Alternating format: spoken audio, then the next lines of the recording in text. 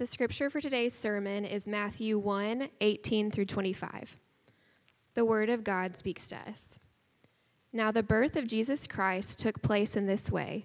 When his mother Mary had been betrothed to Joseph, before they came together, she was found to be with child from the Holy Spirit. And her husband Joseph, being a just man and unwilling to put her to shame, resolved to divorce her quietly. But as he considered these things, behold, an angel of the Lord appeared to him in a dream, saying, Joseph, son of David, do not fear to take Mary as your wife, for that which is conceived in her is from the Holy Spirit. She will bear a son, and you shall call his name Jesus, for he will save his people from their sins. All this took place to fulfill what the Lord had spoken by the prophet. Behold, the virgin shall conceive and bear a son, and they shall call his name Emmanuel, which means God with us. When Joseph woke from sleep, he did as the angel of the Lord commanded him. He took his wife, but knew her not until she had given birth to a son, and he called his name Jesus. This is the word of God to us.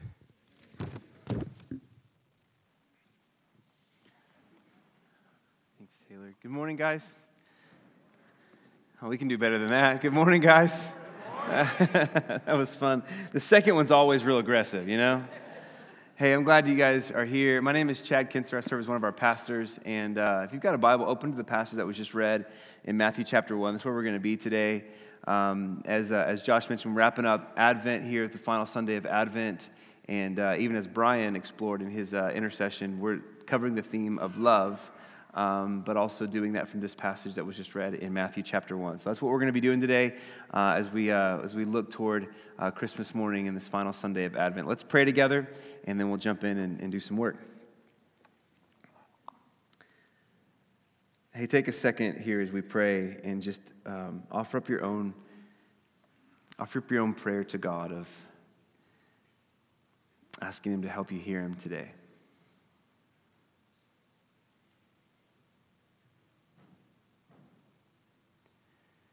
If you're up for it, ask him to recapture your imagination today.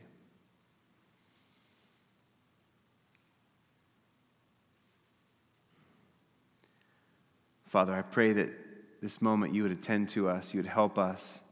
And we want to join with Christians all over the world today as they worship. We want to ask this request. Would you help us to see Jesus today? Would you help us to bear witness of Jesus today? Jesus, we pray that today you would comfort us.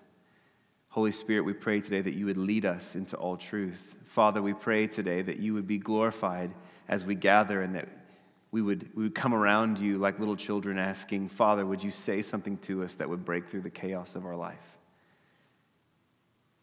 And so would you attend to us now? We offer this prayer and we believe in Jesus' name. We all said, amen, amen.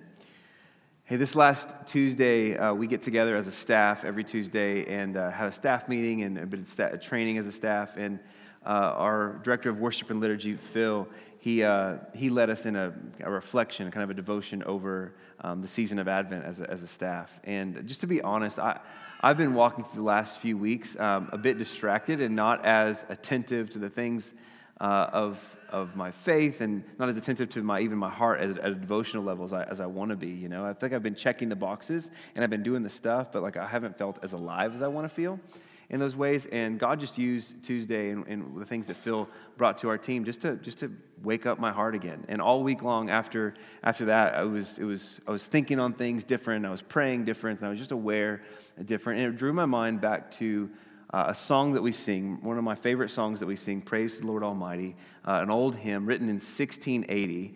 And there's a line in that song that's one of my favorite lyrics of anything that we sing, and it says this: ponder anew what the Almighty can do if with his love he would befriend thee. Ponder anew, dream again, consider again. Let your mind go crazy a bit, right? Ponder anew what, not just anyone, but the Almighty, what he could do. Not if he just became your friend, but if he became your friend with love, with closeness, with tenderness. Like, I love that lyric, and I love it for a lot of reasons, primarily because I need it. I need that song. I need that particular lyric, but I need it to remind me that my life of faith isn't a life that's constantly sort of hedging my bets. And here's what I mean by that, right? Like, no matter how long you've been a Christian, no matter how mature you are in the faith, you find yourself in different seasons, different stretches of life, different circumstances, coming back to the same old questions. Does God really care? Does he really care? Does God really hear my prayers? Does he really listen to me? Is he really near? Will God help me, right? And sometimes we come to those questions, those sort of questions of crisis, and maybe we come to them believing, and we believe that, yes, God will help, and yes, God does listen, and yes, God does care, and he is near. We believe that for all kinds of people, but then somehow what we believe for other people, we struggle to believe for ourselves. Yes, God is these things, and yes, God does work in these ways, but will he do so for me in my situation, right? And I don't think I'm alone in this, but sometimes it feels like the life of faith is, on the one hand, walking and believing and trusting in God, and on the other hand, just trying to protect yourself from what sometimes we fear of divine disappointment. That, like, yes, I'm going to believe, I'm going to walk in the life of faith, but I'm worried that God might not come through for me. And so instead of having to face that, I'll just sort of believe and sort of hedge my bets and get my own back, right? In the midst of our clumsy walk of faith, my own clumsy walk of faith, sometimes we get these rays of light that God shines through to wake us up again. And that's what that lyric of that song is for me. You don't have to hedge your bets. You don't have to protect yourself against divine disappointment. Hey, ponder anew what the Almighty could do if with his love he would befriend thee. I open with that this morning because there's an invitation for us all to consider in that line the story of Scripture again. There's an invitation for us to consider the truth of Christmas and what's happening here. And in the theme of that lyric is the heart of the passage we're looking at this morning in Matthew chapter 1. We're going to work through several parts of these verses, but I want us to zoom in on the phrase at the end of this passage in verse 23, and it says, "They shall call his name Emmanuel," which means God with us, right? And the first thing I want us to see in this passage is that Jesus is God. Jesus is God. That may seem obvious enough off the top, but the telling of this birth from Matthew's gospel in the opening chapter is drenched with divine language. This is not the birth of just anyone else. This is a unique one. 4 different times in this passage we're given signals that this birth is different. So it opens in verse 18. And we're told that Mary, she's engaged to Joseph. They're not yet married. They're engaged. They haven't known each other in those sort of intimate ways of marriage. And yet she's now going to bear a child. She's pregnant. And this is the work of the Holy Spirit, God the Holy Spirit. So this pregnancy is a miracle in of itself, right? And we're told it's with divine language, it's divine working. It's God the Holy Spirit present here. In verse 20, Joseph is met with a bit of conflict with all of this. Hey, this isn't going to be a good look in the city. People are going to think some things about us of ill repute. People are going to think some things about this. How did we get pregnant here? What's going on? They're not going to believe this is a God's doing. So he's thinking about, how do I divorce her quietly? But then, drenched in divine language, this is all different. He's met by an angel, and he's given a dream, and the angel speaks to him. Verse 21, we're told the angel confirms that this child is one who's going to deliver us. He's going to bring salvation from our sins. And that's different because that's only something God can do. That's only something we can't deal with our sins. We can attempt, we can try to cover up and cover over and atone, but only God can really deal with sins. And then in verses 22 to 23, all this points back to the Holy Scriptures and the word of the prophet 700 years before the birth. This announcement of this birth is drenched in divine language, and this might seem obvious enough in our own sense of familiarity here in the Bible Belt, but this is God's story. These are the truths we're given to rehearse. Jesus is God. Jesus is God. Consider how significant this is with me. So this is coming from Matthew's gospel. This is his testimony. He's a Jewish man, a former tax collector, and he's confessing here that Jesus is God. You roll over to John's gospel, another Jewish man, and his gospel opens with these words: "In the beginning was the Word, and the Word was with God, and the Word was God." And then he goes down to say, then the Word became flesh and dwelt among us. And no one has ever seen God, but the only God, the Son of God, who's at the Father's side, has made him known. John, another Jewish man, is saying, Jesus is God. You move from there and you have Peter, the Apostle Peter, right? Jewish nationalist, a Jewish zealot, zealous for his people and their own place in sort of national politics. Follower of Jesus. He's going to say in his letter to persecuted Christians in 1 Peter that Jesus is the Messiah that was known before the foundation of the world.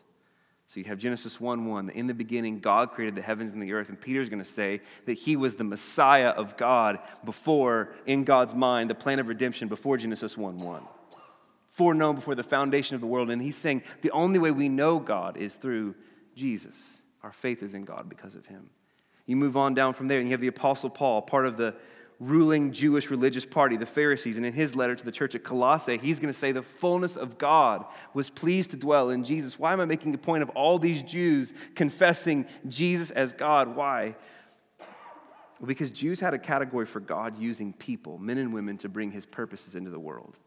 They had a category for that. Even the context of Isaiah's prophecy in chapter 7 that there's going to be a virgin that's going to conceive and give birth, and we'll call his name Emmanuel. That was in the context of the Israel sort of nation state where they were talking about political military conquest. They're imagining there's going to come one who's going to bring about political renewal, and he's going to do so in a way that's going to help us experience the nearness of God, so much so that we'll even call this one sort of like his trademark is going to be Emmanuel, that he helped us experience the nearness of God. But they didn't have a concept for a God-man. They didn't have a concept for God becoming a man. They were a radically monotheistic people. Even the primary Jewish confession is, "Hear, O Israel, the Lord your God is one." And so for them to confess all of a sudden that Jesus, this man out of Bethlehem, Nazareth, and Galilee, that is God, something crazy had to happen. They didn't have a category for God coming like this.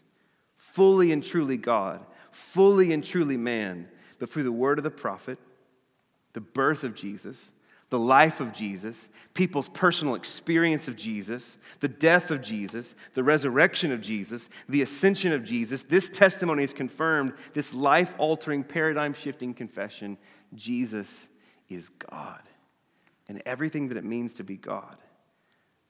And so we remind ourselves of this reality because this holiday isn't just a celebration of someone noble that was born. This isn't just a celebration of sentimentality and nativity scenes. This isn't just about sprinkling religion onto the end of the year and doing something right. Like, this is, in fact, the historic sort of Christian liturgical calendar says that Advent is the beginning of the year, right? Like, it's the end of our calendar year, but it's the beginning of the Christian worship story. Why? Because it's the inbreaking of God, and we understand our smaller stories because we're captured into his larger S story. And so Jesus being fully God, truly man, it's the testimony of Scripture. It's an essential part of the confession of the church throughout history. It's even a part of the Apostles' Creed, which we recited last week. I believe in God the Father Almighty, creator of heaven and earth. And I believe in Jesus Christ, his only Son, our Lord, words right from Matthew chapter 1, who was conceived by the Holy Spirit and born of the Virgin Mary. Jesus is God. The second thing I want you to see is that he's God with us. Emphasis on the with. Pick up with me in verse 22. And all this took place to fulfill what the Lord had spoken by the prophet. Behold, the virgin shall conceive and bear a son, and they shall call his name Emmanuel, which means God with us. God is communicating something in every detail and in every aspect of the arrival of Jesus. He's saying something to us about what he's like. He's saying something to us about who he is, what he wants, what he loves, what he's come to do. So that Jesus is Emmanuel meets us precisely at the point of those questions of longing. Does God really care? Is God near? Does God really hear my prayers? Will God really help me? The answer to all of those questions that you and I ask time and again, situation to situation, the answer to those questions is yes. How is it yes? Because Emmanuel, this inbreaking, this arrival means God with us. Emmanuel tells us something of the nearness of God, despite what our feelings tell us. Your feelings are probably like my feelings. They go up and down. They take a sharp right turn in a given moment. And they tell me all sorts of things about God's nearness or lack thereof.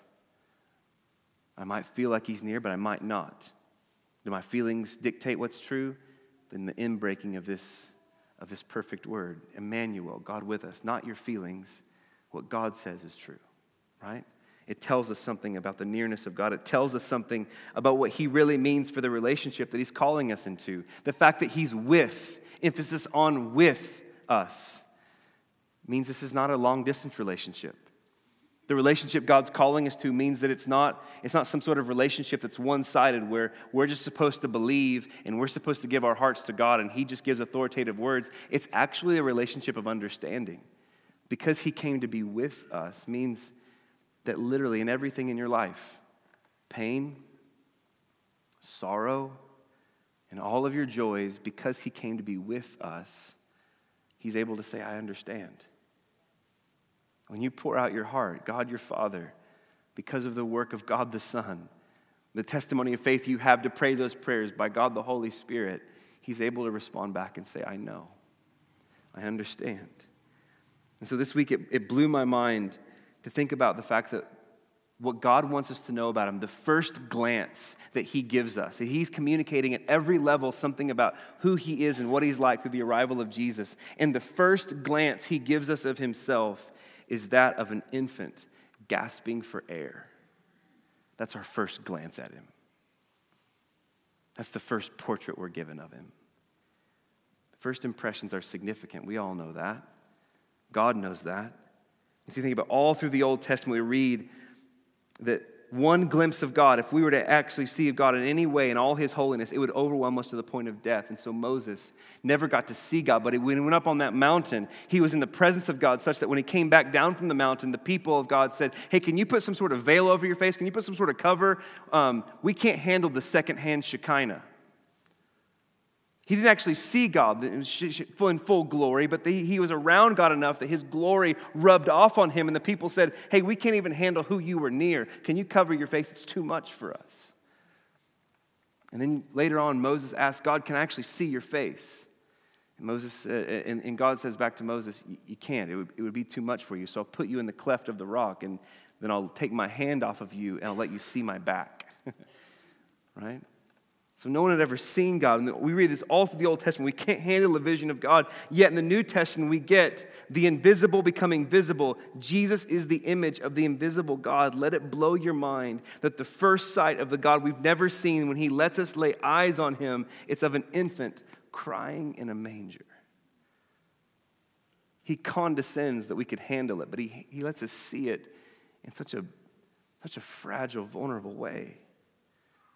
We could literally spend our entire life exploring all the depth of what's going on, that our first glimpse of God is of a baby crying in a manger. Mary and Joseph didn't live in a world like ours where you kind of have constant image capture, just taking pictures of your kids all the time. But can you imagine the pictures they would have had of baby Jesus? Can you imagine the iPhone pictures they would have taken of toddler Jesus or elementary Jesus with his backpack on, ready to go to school, right?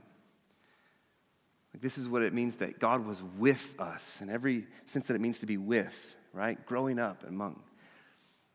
Yesterday we were at the house and we were putting out Christmas decorations, and my son, Asa, my youngest, his little remote control Christmas ornament was broken. And so the next thing we know, he went upstairs and grabbed his goggles and his drill, and he came downstairs to fix it.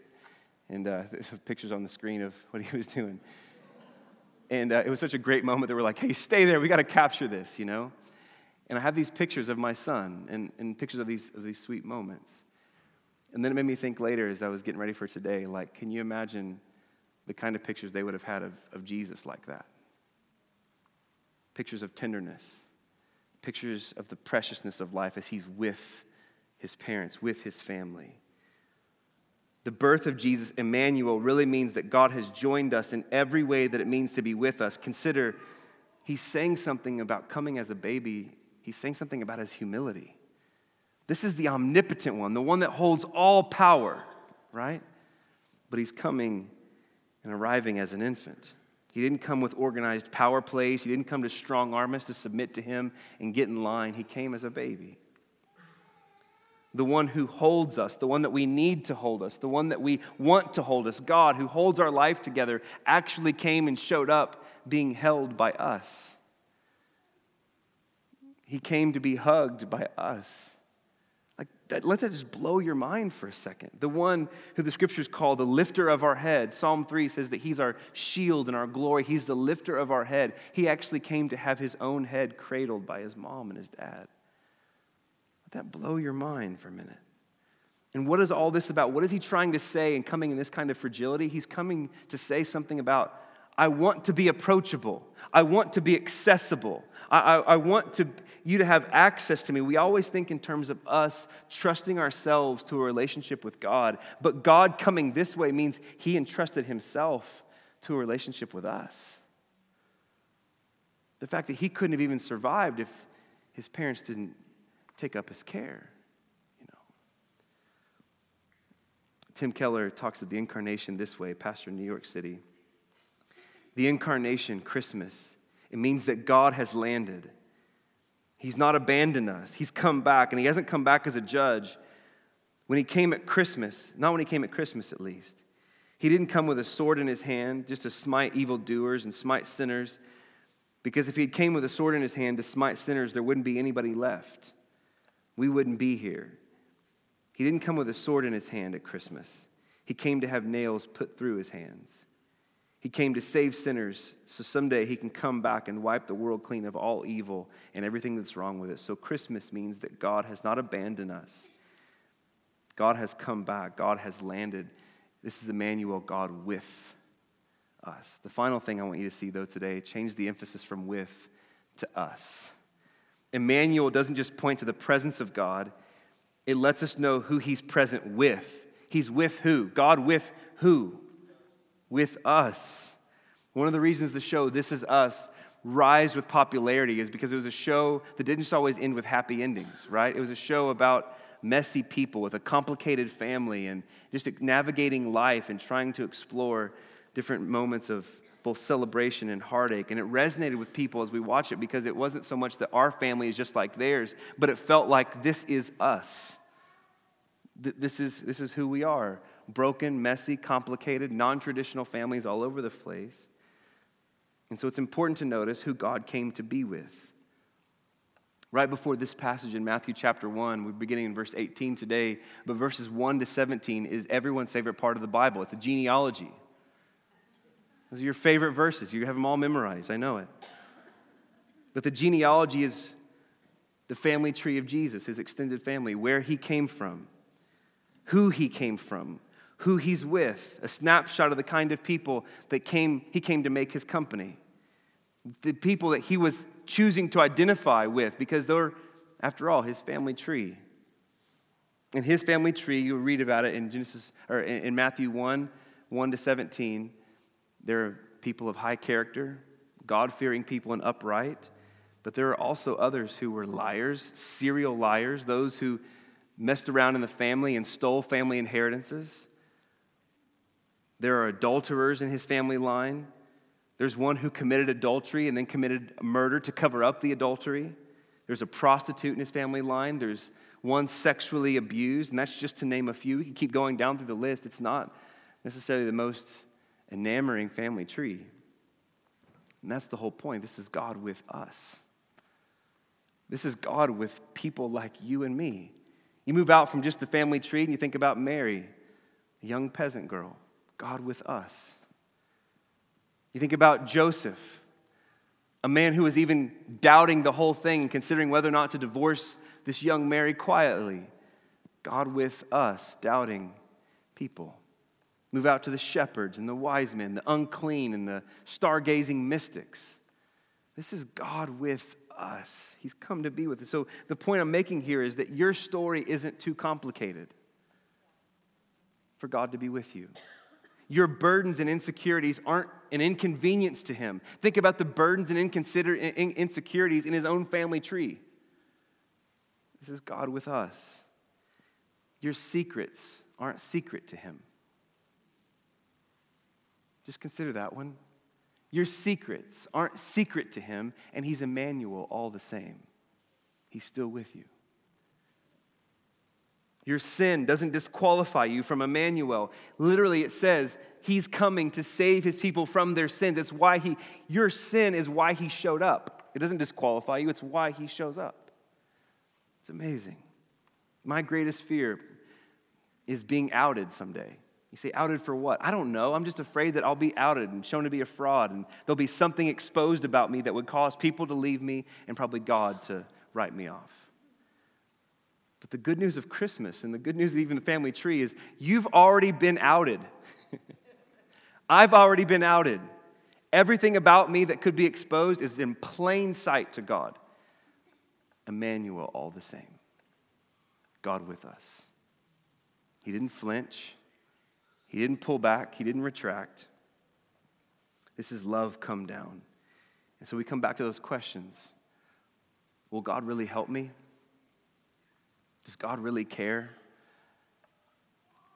Does God hear my prayers? Is God near? All of this took place to fulfill what the Lord had commanded by the prophet. Behold, the virgin shall conceive and bear a son, and they shall call his name Emmanuel, which means God with us. That's the answer to those questions. Yes, God will help you. Yes, God is near. Yes, God hears your prayers. Yes, God cares. Ponder anew what the Almighty can do if with his love he befriend thee. I want to end with a few questions just to have you consider these as you leave this week. Where in your life have you lost faith out of fear that you might be disappointed by God, right? That's a real fear that will God come through for me? Will he be there for me? And sometimes the fear that he won't be causes us to lose faith. The question is, where have you lost faith out of fear that God might be a disappointment?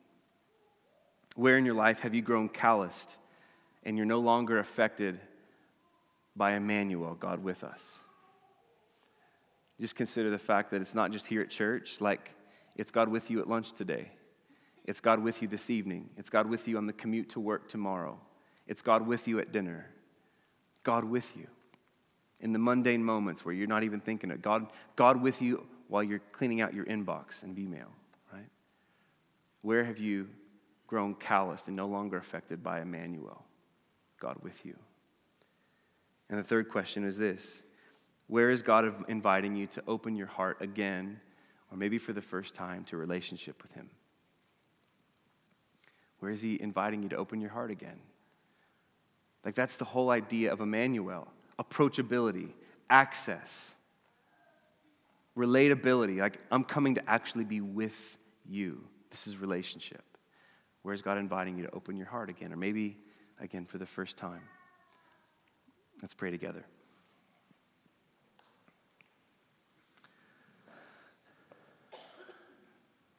Father, thank you for our time together this morning. Thank you for the truth that you're with us. Thank you that we don't have to conjure up your nearness, that we don't have to get in a frenzy to make, your nearness more real. You're just with us. You declare that. Our feelings don't dictate that. You declare that. And so God, I pray that where we're calloused or where we're unaffected, that you would make our hearts tender again. That you'd help us even have renewed imagination to consider what it is to have a shared life with you. God, would you capture our imaginations again this week as we lead up to Christmas morning and celebrate afresh? We offer this prayer in Jesus' name. Amen.